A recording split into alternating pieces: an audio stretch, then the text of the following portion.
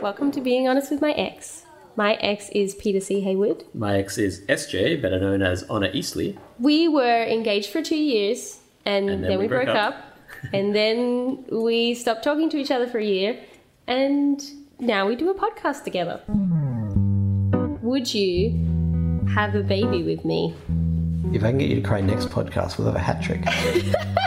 You don't know this, but I have a very vivid image of what your penis looks like. What? If I met you now, I do not think that I would go out with you. Oh my god, I think if I met you now, I'd fall more in love with you than I did the first time. Hello, people. Hello. I'm Peter, and this is SJ. You've probably not seen our faces before, so I thought I'd explain that right at the top of the show. And we do a podcast together. Yeah. Cool. Thanks so much for coming. No, we have got some stuff planned to do. We're going to talk to you, then there's going to be a break, then we're going to talk to you some more, and then we're going to go get some kebabs. So first off, we just wanted to say thank you, everyone, for being here, and particularly people who backed the Kickstarter. Who here backed the Kickstarter? Hey! This really wouldn't have happened without you guys, so we really, really appreciate it.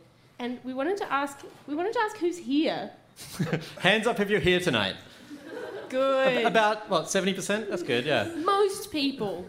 So we had some questions. Who has never listened to the podcast before, ever? Like, who doesn't have any idea who we are? Oh my god, cool. We had some people on Monday who were the same way, and they had a good time. They said it was like a detective novel, where they were watching the show and trying to piece together what the fuck we were talking about from context clues and then work out who the murderer was. It was good. Who has listened to the most recent podcast that went up yesterday? Okay, cool, about half. And then who has listened to every podcast? Those same people. Cool. Actually, no, a few people have listened to everyone without listening to Wednesdays, so kudos to you. I had something to tell you that... Yeah, so for people who are new here, who haven't been here before, we've been doing a podcast together for like 2 years. Here is not a physical place. Here is us being in your ears. That's what she means by here. So, and I almost married this man. I'm very glad I didn't.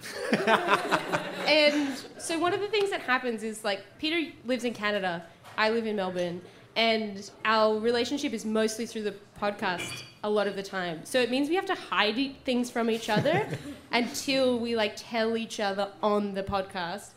And sometimes that goes well, and sometimes that goes poorly. Yeah, if you're here on Monday, you may have noticed and been horribly disappointed that SJ didn't cry. So our goal tonight, collectively... I'm serious, it's written in my notes. But I thought I would share a fun fact that I learned today. Is this to try and make me cry? No. This is, who knows, okay? The pattern by which you cry, no mortal has figured out yet. No, I found this out today. This is the 6-year anniversary of us meeting today. No shit. Yeah, for real.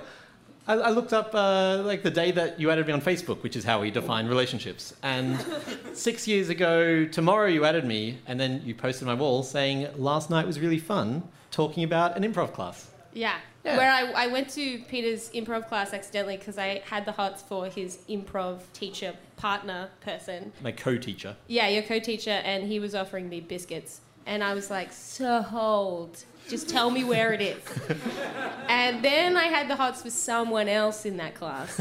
And then Peter was like, you should come to my party. And I was like, okay. I was like, you should come to my party. He's like, is Cameron coming? And I was like, he is now. Yes, definitely. And she came to the party. Yeah, no, 6 years ago today. That's the whole story. We met like 5 blocks from here 6 years ago on this day. I thought that was cool. Okay, lesson learned. Lesson learned, not cool enough. Yeah, no, I guess. Didn't make SJ cry. we didn't book it with that in mind. It just happened, and that's fun. We thought we'd open up with... There's an episode of our podcast, very popular episode, where SJ reads a love letter that I wrote her, and she never replied to. Oh, that's not the point of... You didn't need to mention that. And sort of to make it up, a few months ago she wrote me a love letter, and so we thought it would be nice if I read the love letter. No, wait on. I wrote you a love letter that you don't even remember. No, I remember it. I was like... I said I don't have it here. You're like, did you bring it? And I was like, why would I bring my mail from Canada to Australia? It turns out that I wrote it in a card, but I actually wrote it in a Google Doc first. Which Which is actually, like, that sounds, like, really self-indulgent, like, to like, go back over, like, oh, look at all the lovely cards I gave people. But it's actually an idea that I got from my sister, and it's really nice to look back over the cards that you gave people, because it's, like, a document of the kinds of relationships you were having and how you felt And it about means people. you don't have to do that thing where you like start writing and then you're like halfway through and you're like, oh shit, I'm out of page, and you start writing really small. Or worse, if you've like, I've got nothing left to say, better write giant. Bye in huge letters. I don't know if I ever told you this. When I first went to America, I came back with a bunch of postcards and I sent them to people who'd asked. I put on Facebook, who wants a postcard? And everyone who wanted a postcard, I got their address. And so I wrote a short story over 26 postcards and sent them out. In the back of my head being like, people will piece this together and get the whole short story. No one did. Wait on, who did you send them to? Anyone who said, yes, I want a postcard. So like 20 odd of my friends wanted a postcard. So I wrote out this story over the postcards, didn't write it anywhere else. I was like, this will be the only way this story exists. It wasn't erotica. It was... For people who have never listened to the podcast, I used to write erotica full time. Context. That's the last time I'm doing that though. From here on, you're on your own. So enjoy. And so yeah, I wrote this whole story, and no one has it now. People have like paragraphs 5 through 9, and they're like, cool, that was a fun segment of something, I guess. I was reminded of it because I thought the story was going to fit like evenly across the postcards, but by the last line, I was like trying to write as tiny as I could because I was like, fuck, I've got more stuff to say. I think you are the weirdest person I know. I thought that was a really cool idea, and then no one made any effort to like work out what the story was, and I was like, well, I'm never doing that again. Fuck that shit. Fuck everyone who didn't put in any effort to find untraceable postcards. No, because they were all on the same thread. If any one person had been like, I got the part 13, because I labelled what part, they could have immediately coordinated, but it turns out my friends are all fucks. That's right, people who are here. Did anyone here get one of those postcards? I never thought about that. Yes! You're a fuck. You did kind of invite that by putting your hand up, so I feel no rancor. No, that's young. I still have it somewhere, I'm sure. Oh, there we go, yeah. You're the only one, so this room won't be helpful to you. But you can track down that Facebook thread. I see now why no one did it. So, have people listened to that episode? I think it's episode 20. Okay, so we get 2 types of emails. One is I listened to like one of like 5 or 10 different episodes and I cried a bunch. Or it's Peter is a fuck. My favourite kind of email is the third type, which is, hey, I've emailed you in the past saying Peter is a fuck. I actually think he's okay now. Anyone in that boat? Anyone in the...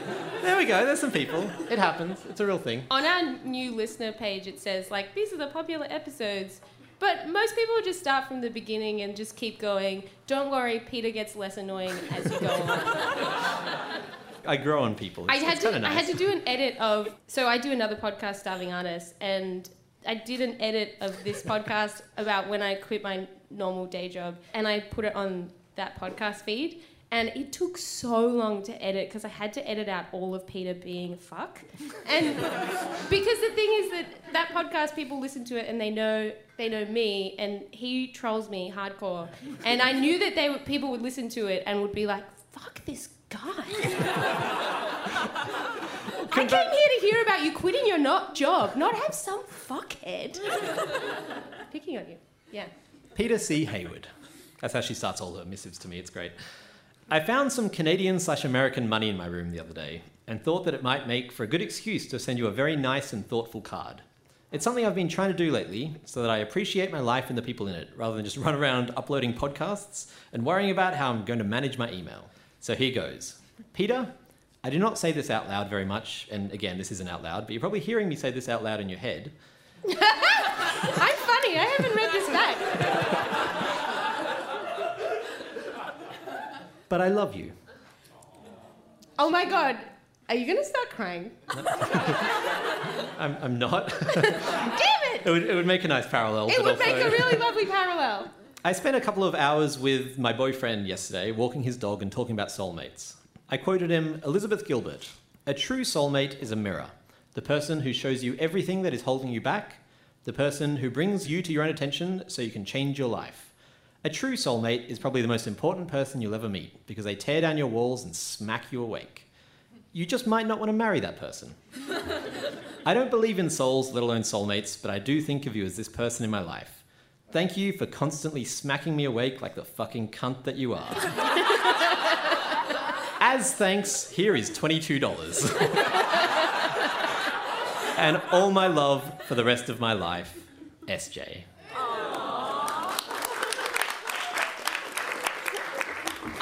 I've told you this. Okay, so I sent that to Peter and I was like, this is the nicest thing I've written in years. Like, I find it really hard to be sincere to this man because see above. So that's like not something I say very often. It's not just like a shtick. Oh no, yeah, she avoids saying I love you at all costs. Like it's I think there's a Superman character, if he says his own name backwards he dies. That's kind of what I love you is for SJ. It's yeah. I love you. Good. It's my life on a daily basis, everyone. Welcome in. Yeah, so that was like a big deal for me to write that card. And then I was like, hey, Peter, did you get my card? And he was like, yeah, I got it. That's nice. It was nice. This is in text too, so I was like, yeah, it was really nice. And she's like, yeah, go on. More words, please. But it made your now husband cry. It's true, yeah. Roxy cried when he read that. And you were like, Stonewall, good. It's not a judgment thing. I don't not cry to spite you. I don't see you crying and I'm like, not going to do that. That would give her all the power. I dreamt I was crying last night. I've got a child on the way. Christmas Day, due date, very exciting. And thank you. I was much nicer than the Monday crowd when I mentioned that. They threw things and booed. No more of Peter. Too far, I thought, but hey, you guys are the best crowd. And we are going to compare at the end. No, so I've got a kid on the way, and last night I dreamt that my baby was born, and I was holding him, and in the dream I was just openly sobbing with joy about having a little person, and it was great. And then I woke up and I wasn't crying, and I was like, you can do it, Pitnup. That's really different to my baby dreams because I have recurrent like baby related nightmares. So like what's weird though is it's not like I had a baby, isn't that awful? It's like I had a baby, wow, it turns out to be really nice, but then oops, I accidentally left it on a park bench. Has anyone seen Friends? Because I think that's the plot of a Friends episode. They leave a baby on a bus, and that episode is SJ's nightmare. No, the thing I was going to say about that letter that I wrote you, that I don't think I told you at the time when we were going out, I'm not sure, was that So the letter that I wrote you that was very heartfelt, I'm sure you remember it. Yeah. And the quote from Elizabeth Gilbert where she talks about soulmates, I actually came across that quote from a clip of Elizabeth Gilbert, who, if you don't know, is the writer of Eat, Pray, Love, talking to Oprah. Oh my God, I've never heard a sentence more motherhood and pancakes than that sentence. Is motherhood and pancakes like a thing? It's kind of like it's a thing. Okay, cool. And I thought he was pairing random objects. No, but like if you're like, that blog is so motherhood and pancakes, like you know what I'm talking about, right? Hands up if you... Okay, cool. Everyone but me. I Good. love this. This is the best because... One like person... the theme of the podcast is basically like, I think I'm super weird and like crappy and bad and like a weirdo, and then I realize that he is. That's like the overarching like that's like the overarching theme. So anyway, Elizabeth Gilbert, Oprah. You see how she treats me. Elizabeth Gilbert, Oprah. I saw this clip of her describing this, and I was like going out with him at the time, and I was like, fuck, that's Peter. We were engaged at the time. Correct. Yep, that's right. I was like, oh no, Elizabeth Gilbert told me I should break up with you. Well, you decided we weren't going to get married. and didn't tell me, Yeah. but told other people. I did. I did do that. Which I was a bit annoyed about at the time. Is the right response. Yeah, totally. I think that's fair. In my defense, I thought I had. Don't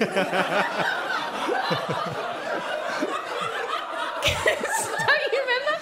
Because how I told you was I was like, hey, so I think I told you this thing, but I think maybe I didn't. But I realised I told some other people, and then... So in case you hear from them, Yeah. we're not engaged anymore. Just in case someone mentions it. That's the only reason I'm letting you know. But, like, to be real, that wasn't like me being like, I've decided that we're breaking up and I've told everyone else. It was actually after I read Elizabeth Gilbert's book, Committed. Does anyone know this book? A couple of people. It's actually a book about she got divorced and found herself and wrote Eat, Pray, Love. And then she fell in love with someone else who was also a divorcee. And then because of visa-related issues, they had to get married to be able to be together. And then as part of that process, she went through and looked at the history of marriage and different cultural ideas about marriage. And she wrote this book called Committed. And I read that book and I was like, fuck, I'm not getting married. So, yeah. So it's Elizabeth Gilbert's fault, like, twice. Yeah, no. Like, both bits. It's all her. Cool. Good. Well, now that I don't know, I mean, A, I don't necessarily think that it is. B, even if I accepted that it was, I don't know what I'm meant to do with that information. Like now that we're not together and haven't been for years. I mean, I feel like now's the perfect time to @ her on Twitter. For a moment, I genuinely thought you were going to be like, well, now's a good time to apologise, Peter. Don't you think? For blaming me for Elizabeth Gilbert's missteps. Yeah. I'm not going to... No, cool. I mean, no, but yeah. I'm married to someone else now. Yeah, you are. That's fun. I'm like, so don't have a problem with that. I didn't ask permission. Well, I'm not even apologising. If you had, it would have been fine. Yeah, that's true, yeah. No, Rox wanted to get married very fervently, and I was kind of like, that whole area right now is like you know how people have baggage? And you know how airports have a massive room full of baggage? I was like, getting married to me is like that massive room full of baggage. There's a lot of baggage there. Is it mostly because of Elizabeth Gilbert? She is primarily to blame. And the thing is, like, not only was like marriage a good idea because we loved each other and we're having a kid and wanted to be together forever, but also I'm in a country where it's useful to get married, and I was still like, there was that much baggage that I was like, do we have to? We can You should get read married. this book, Committed, by Elizabeth Gilbert. I got married. It happened. Maybe don't read it then. And I'm very glad I did. And we talked about it a lot, and I was like, look, okay, I obviously am the kind of person who wants to get married, as evidenced by being engaged before. It's just currently it's a big airport room of baggage for me that is kind of scary. But Is the baggage shaped like me? it's shaped like various... Is it sexy baggage? Is it sad, sexy baggage? We got some feedback the other night. How much did you cry when we broke up? A decent amount, yeah. Once. A lot. I was going to say a decent amount, meaning like the one time I cried, it was for like minutes on end. That is such a minuscule amount of crying. Different standards for different people. That was all the crying I did that year. Actually? Yeah, like I Wait on, you cried once? yes. Like, actually just one time? Yeah. Like I don't cry much. Like probably an average of once a year is how often I cry. Well, that's all right then. I'll take that trophy. Yeah, like you. I've got, what year was it, 2014? Yeah, you were my 2014. I've got that trophy. And so Rox really, really, really wanted to get married, and I was very, very scared of talking about getting married. So eventually we eloped, which was delightful, and that solved my issue with like, I don't want to have a big, long engagement because I've done that, and they ended halfway through without telling you. It's how it works. Look, you proposed to me without telling me that was going to happen. I feel like it's only like what...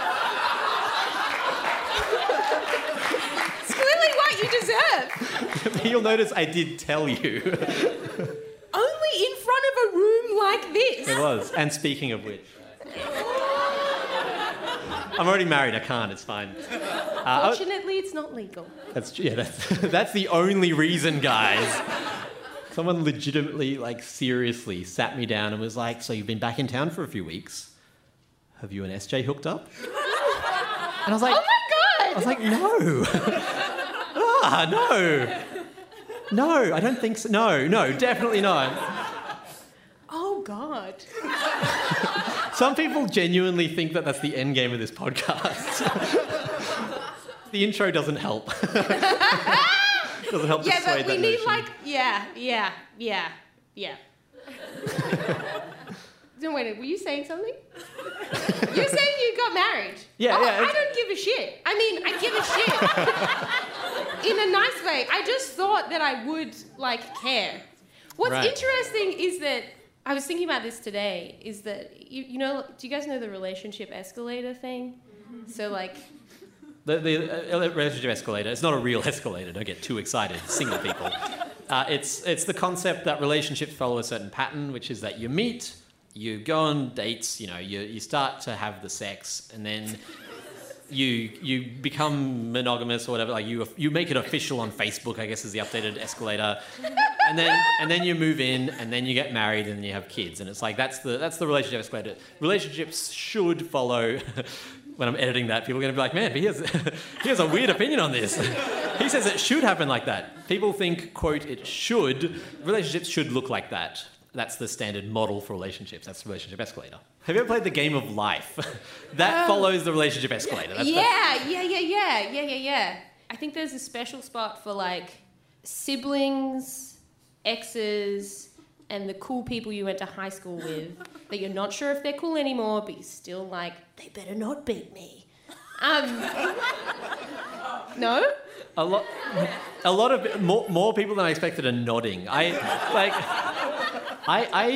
gonna say weirdly, I'm weirdly not competitive. Like, I don't care about being better than other people. I care about being the best. I care about being better than myself a year ago, or whatever. Like, I care about making a thing that's as good as it can be. I'm not like, I want it to be better than yours, and I'm better than yours, and I'm done. So I don't have any jealousy, and I think that ties into it. And I don't have any competitiveness. So, like, that statement is abhorrent to me. I'm like, that's revolting. People are nodding. What the fuck? Normally it's just you and me in a room, so I'm like, SJ is a crazy person. Now I'm like, oh, this is a thing that society thinks, where you guys are representative of society. The kind of society I want to live in. Except the people who nodded then, they can exes. Yeah, so, like, there's a special, like, competitiveness that I think happens with those people. So particularly, you know, like, I think a year and a half ago was when you were doing Scuttle. Yeah. And February last year. You were like, I made 90 grand. And I was like, I'm still living in the same house that we lived in together. But you're overseas living it up. I was really jealous then, but I'm not now. Well, I mean, part of it is definitely that I was like 90,000, and then a year later I'm like, oh, I'm in debt. Like, I have to say that helped. Yeah. Like the most. I worked it out, and I've been running Jellybean Games. I think I might have said this already on a podcast, but I'm going to say it again. I think I've been running Jellybean Games for about 18 months, and I just got paid enough that I'm me personally, over the course of Jellybean Games, I'm currently at negative $3,000, which is way better than it was. But, like, you may have noticed the negative at the start of that is indicative of the fact that I've not made money off this thing in 2 years. Yeah. Yeah, so not jealous of that. But the wedding thing, the like spouse and kid thing, you were expecting to be jealous of? I'm trying to get them tears out. Nah, I mean, if you asked me before, yeah, then probably I would be like, yeah, that makes me feel weird. But I don't know. It helps that Roxy is just awesome. Like, that does just help. Great. And I don't mean that, like, obviously I think that, but also, like, there's some people you date and you introduce them to your friends, and your friends are like, oh, I'm glad you've found someone. And then there's people you date and your friends are like, where the fuck is Roxy? Why are you here without Roxy? And you're like, that's a good person to be dating. Yeah, Well, I think there's this thing which is that for most of the time that I've known you, I've had you on a pedestal. Like you and your opinions, of which there are many. 72 episodes. There's a Wait But Why post that refers to it as Puppet Masters. I think it's called the Social Mammoth post or something like that. And the idea is that we're like the caveman part of our brain, which is a dumb expression, but you know what I mean. The caveman part of our brain is still like, if I don't do things right, they will kick me out of the tribe. Let's find one person and their opinion matters more to me than anyone else. And they call that person the Puppet Master. And I have them and you have them, we all have them. And for a long time you're saying I was one of those people. Absolutely. It helps that I also do puppets, so I think that... Also, like, I just like relegated I just outsourced all of my self-confidence to you. I did, because you were like, you know, as confident... I think you're amazing. Like, I think you are one of the top 5 people in history. And she won't say I love you. And so, yeah, so I wasn't... Society was expecting a response to that. I know. I knew there was no response coming. And so, yeah, because I have such unyielding belief in you, you can just be like, cool, I'll delegate that. Well, the belief that Peter has in himself is almost identical to the belief that Peter has in me. And... That's the thing. People think I'm arrogant, and I'm very full of myself, but I'm not. That's not arrogant. That's something slightly different. I like myself a lot, but I like other people that amount also. Like there's many people in this crowd who I'm like, you're fucking amazing, and I just happen to also think that about myself, which in Australia particularly does not go down well. It's called tall poppy syndrome. In America, I'm like, I'm amazing. And people are like, this guy seems to know what he's talking about. He says he's amazing, and I'm inclined to believe him. And that's genuinely part of why I moved out of Australia, because over there I can be like unabashedly yay me without people being like, that's a secret signal that he's a cunt. But it's not that I think I'm great and you're shit. I just think like there's a lot... I think they're also shit people, but I think that I'm great and you're great, and I don't want to point to specific people, but there's some people in here that I'm like, you're fucking amazing. The end. So one time on a previous episode, you said that you thought I was in like the top 1,000 people in the world. But then you followed it up by saying that you thought you were in the top 100. I don't recall that. If you can find me that episode, I will revisit that. But it doesn't sound familiar. So you're not of that opinion anymore? No, I mean I think that we're both fucking amazing. I just think that you are held back by self-doubt, and I'm propelled forward by self-confidence. Yeah. And people are like, "Is that a cunty thing?" It's kind of accurate. But you're also like sharpened by self-doubt is the thing, and I'm flabby with self-confidence. Like that's the... Look, I have to agree. Like, right? Yeah. No, I mean, yeah, I think that self-doubt is useful sometimes. Right, and I think self-confidence is useful most of the time. And oh my god, I have it. Wait on. I'll be back. Can you get my water? What I was going to say is that I have forgotten. Self-doubt, propelling. Oh yeah. I like SJ outsources her self-confidence to me. I outsource my self-doubt.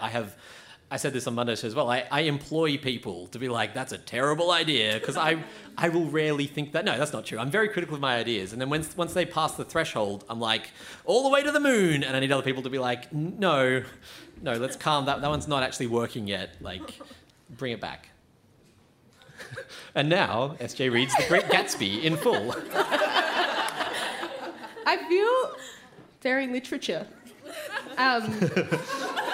As your excellent English would. Oh my god, wait. Jesus Christ. Wait. So, okay, I found it. I was prepared to... Shit! This is all getting edited out. You guys are uniquely going to experience this. And then when you hear it on the podcast, you'll be like, what a professional show. No beer was spilled at all. So we were talking about like self-doubt and self-confidence. Correct. And you were like, your confidence makes you flabby. And your words. That's the only bit you took away from it. Got it. And my self-doubt makes me Sharp is what I said. sharp, sure. So this is like a really amazing book that I love. It's Pema Chodron, When Things Fall Apart. And this is my favorite bit from it. I feel so cool that I just had this in my bag. This is all scripted, by the way. We had some people after the first show on Monday, as they were leaving, we're like, "You coming back?" They're like, "Is it going to be the same show again?" We're like, "How? What? Did you think that was rehearsed? Like, we took audience questions, but they all it blew my mind." Inspiration and wretchedness are inseparable. We always want to get rid of misery rather than see how it works together with joy. There's this thing called the Dharmas, which is like, there's like these opposing forces in the world. It's short for Dalai Lama. So it's Dharma. Yep, it's short for Like- Dalai Lama. Like karma. Oh yeah, that would work. I was like, "Are you setting me up again?" It's like Brangelina. Like I see what you did there. Very clever. It's not the first time we've had that conversation.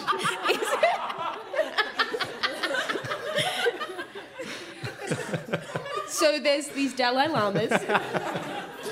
What's a Dharma? I actually can't remember. Yeah, so it's like there's Like a these... dense Palmer, sorry.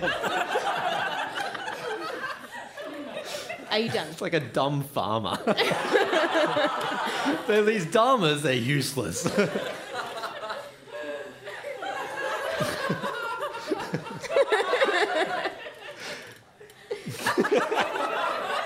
I'm trying. The wheels are spinning. So there's Dharmas, they're like sets of... I'm laughing at me from a minute ago. Oh my God, that is such a you thing to do.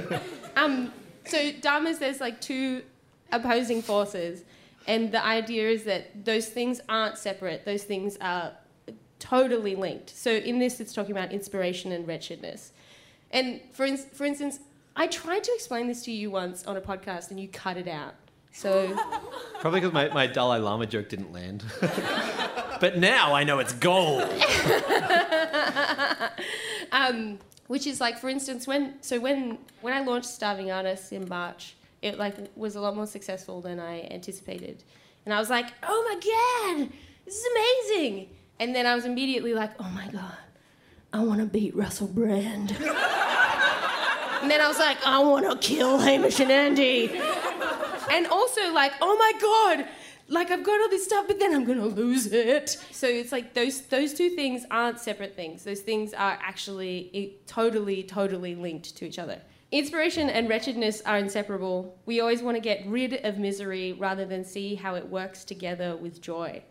The point isn't to cultivate one thing as opposed to another, but to relate properly to where we are. Inspiration and wretchedness complement each other. With only inspiration, we become arrogant. With only wretchedness, we become SJ. we lose our vision. Feeling inspired cheers us up, makes us realize how vast and wonderful our world is. Feeling wretchedness humbles us. The gloriousness of our inspiration connects us with the sacredness of the world. But when the tables are turned and we feel wretched, that softens us up. It ripens our hearts. It becomes the ground for understanding others. Both the inspiration and the wretchedness can be separated. We can be big and small at the same time. She didn't write that, guy. Calm your tits. Let's. But I had it in my bag. Which really is about the same thing. I mean, the thing is, like any creative career, you're gonna, no matter what, you're gonna run into wretchedness, just like over and over and over. And so for me, it's the editing process, which is so vital and so horrible on every level. Where you're like, because I will finish a draft of something and be like, I've done it. I've written the greatest thing in humankind. Guy, literature done. Like this incest erotica story. shut the libraries, no one needs anything else, and then I'll put it in a drawer for 2 weeks and come back and be like, oh, wow, I wrote the worst thing in history. In the history of mankind, here's all the problems. And then I'll try to fix those problems and be like, I managed to turn the worst thing ever into the best thing that's ever been made. So, like, I go on that journey by myself through the drafting process. Or, everyone's here to talk about board game theory, right? Because strap yourselves in. I'm not. I'm currently on, like, draft...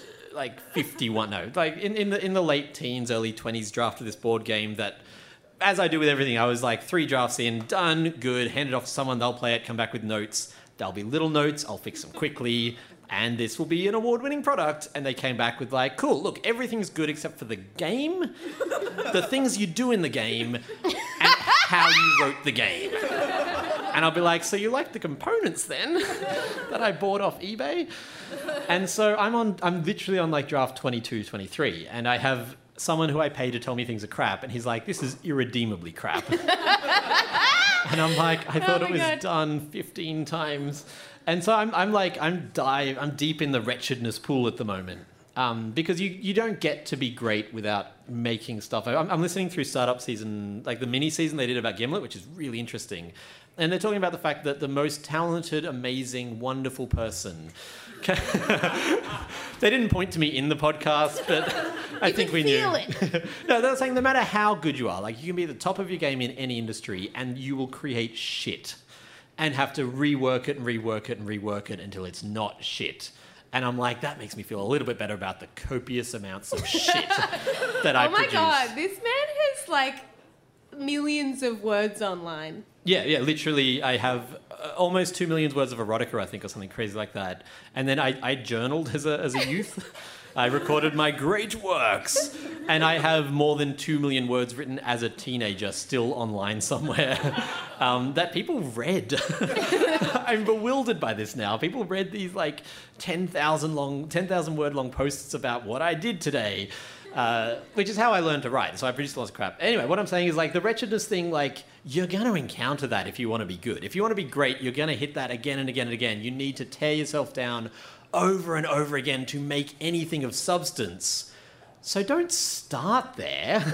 Like that just seems counterproductive. If I don't know how you get stuff done because like I look at the projects you have and I'm like, that's fucking brilliant. Yep, work on that forever and it'll be amazing. And you're like, I came up with this idea that I think is terrible.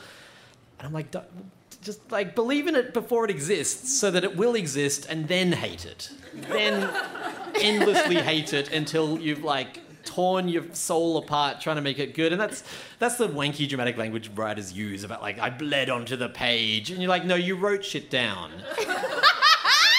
And what then if they did it with blood? You wrote shit down and then bled during the editing process because that's when that shit happens. And so that's why I like actually...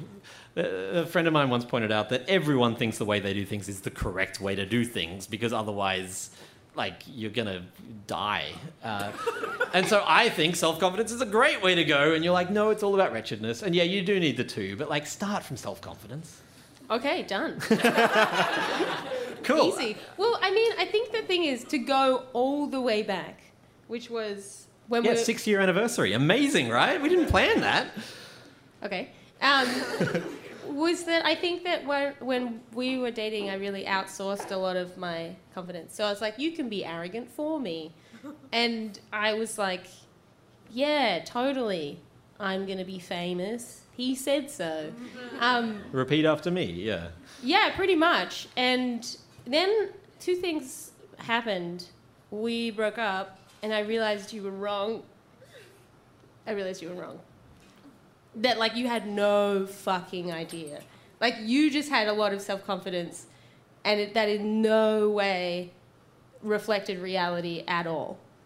Sorry, your eyes are shiny, so I was keeping quiet in the hope for tears. No.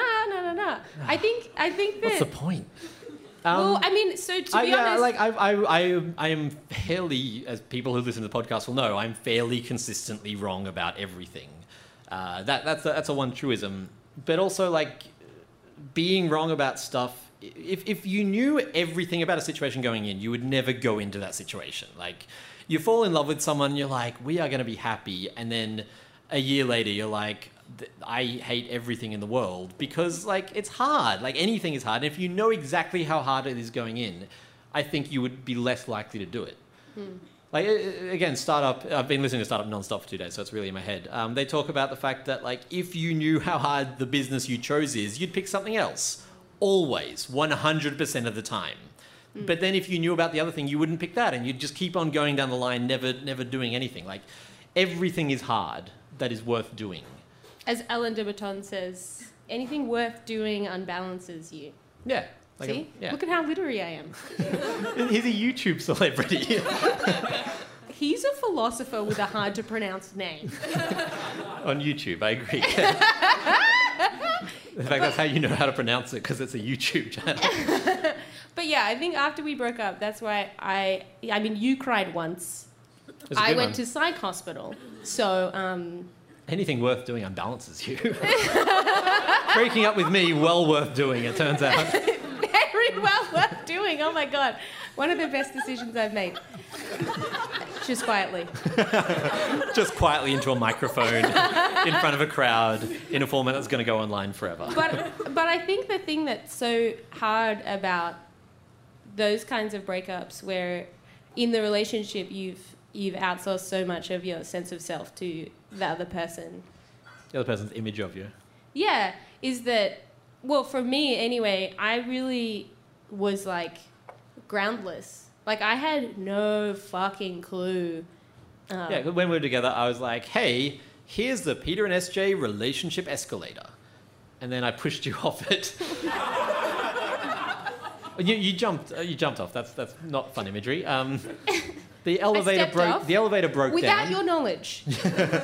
Yeah, and I think that kind of shit is really scary because then that's when you go, I just have no idea who I am.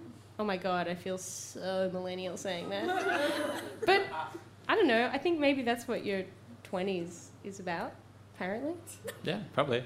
I don't know, mine was about fucking building a company and writing 2 million words of incest erotica. But have you ever had a moment like that? Like, have you ever had a moment where you've been like, fuck me? Yeah, like, generally. More detail needed. Have I ever thought, fuck me? Yes. What I'm asking is, when we broke up, did it destroy you completely like it did me? You cried once. Is that complete destruction or just mild destruction?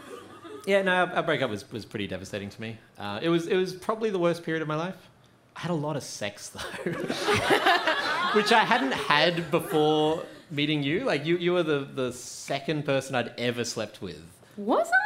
Yes. Oh. I mean, that's fine. And That's then, why you didn't know where the clitoris was. yeah. One of the reasons SJ and I... Hoping I could like talk past that, but yeah. So one of the reasons SJ and I got together is because she met me and had no fucking clue. We're going to do a song at the end of the night, which is about my penis, as all good songs are, I feel. It's called the Broken Penis Song, and spoilers for the end of the night. It's about the fact that when I met SJ, I just learned that I had... this is on one of the podcasts, so you've heard this, but I'll summarize it briefly. When I just met SJ, I learned that I had a condition called phimosis, which is that my foreskin wouldn't retract, and I'll give you some visual aids here. Here's my cock, and... Yeah. The foreskin will typically like hang out down here like a turtleneck. Mine hung out up here like a kid stuck in a turtleneck. and so normally, you know, the erection happens and the foreskin is like bloop. Mine was like but I didn't know that was strange because I hadn't done an in-depth study of penises. I found out because I lived with a gay housemate, and I can't even remember the fucking context that came up, but I was talking about, yeah, isn't it funny how sex is so painful? And he was like, Peter, let me see your dick. And I was like, Really? yeah, because he'd had phimosis. Oh, sure. And so he knew, and like, I'll show my dick to anyone. I didn't care. This is the weirdest thing about him. He was half deaf. That's not what's weird. He was half deaf and gay and worked in a call center with me. there was someone else who worked in that same call center and was half deaf and gay. So now whenever I meet someone who's half deaf, it makes no sense, but I'm like, they're probably gay. Because 100% of the half-deaf people I knew, and I assumed that pattern, like I didn't intellectually think that, but the association was immediately there. So he looked at my penis and was like, yep, that's phimosis, which was a fun prize. And so I met SJ 6 years ago today. What are the odds? Come on, that's crazy. And she came to my improv class and I was like, I'm having a party and the whole class is invited, because I really wanted her to come. Went up to her and was like, so did you hear about that party I just announced? You should come. You should definitely come. She's like, yeah. I'm like, it's my birthday party because my birthday's in a few months. She's like, yeah, sure. And then I was like, Cameron's coming. She's like, I'm in. I'm down. And then at the party when she arrived, I was very drunk. And I'd just come to terms with my phimosis, so I was proclaiming it loudly to the room. Someone's nodding like they were there. Because I've never met you before. He was like, what's that? Yeah, it's on the podcast, that's true. And so, SJ was like, intriguing, has never had sex, doesn't know about the clitoris. And so I wasn't aware about that lack of information at that point. Well, we hooked up because she was like, I'm so intrigued by this man who talks about his penis. And then we stayed together for like a month because she was like, he knows so little about sex. This is kind of fun. I was like, this is super interesting. Because we would like make out and you'd be like, hey, so do you want to show me where the clitoris is? And I'd be like, I've never met anyone who's been that upfront. It's quite impressive. But I would like never go to your house or make any effort to see you. I had to ride across town to her. We lived across the other side of town. I was like, sure, you can come over and I'll tell you where it is. Anyways.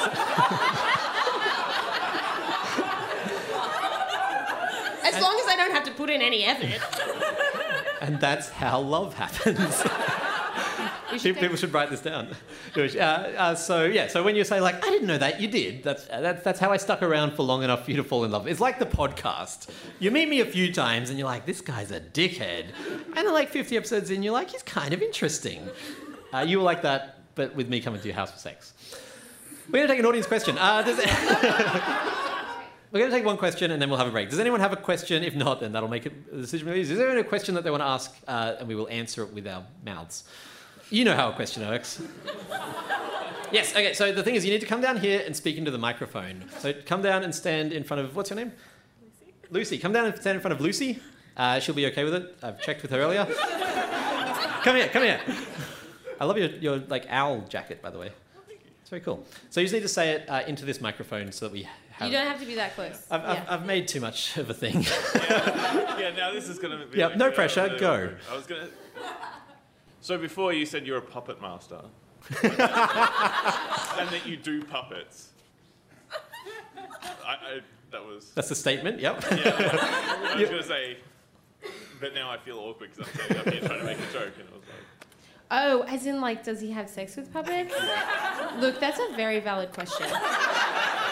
So the question was, you said you're a puppet master and you do puppets, and then the implied question was, have you ever fucked a puppet?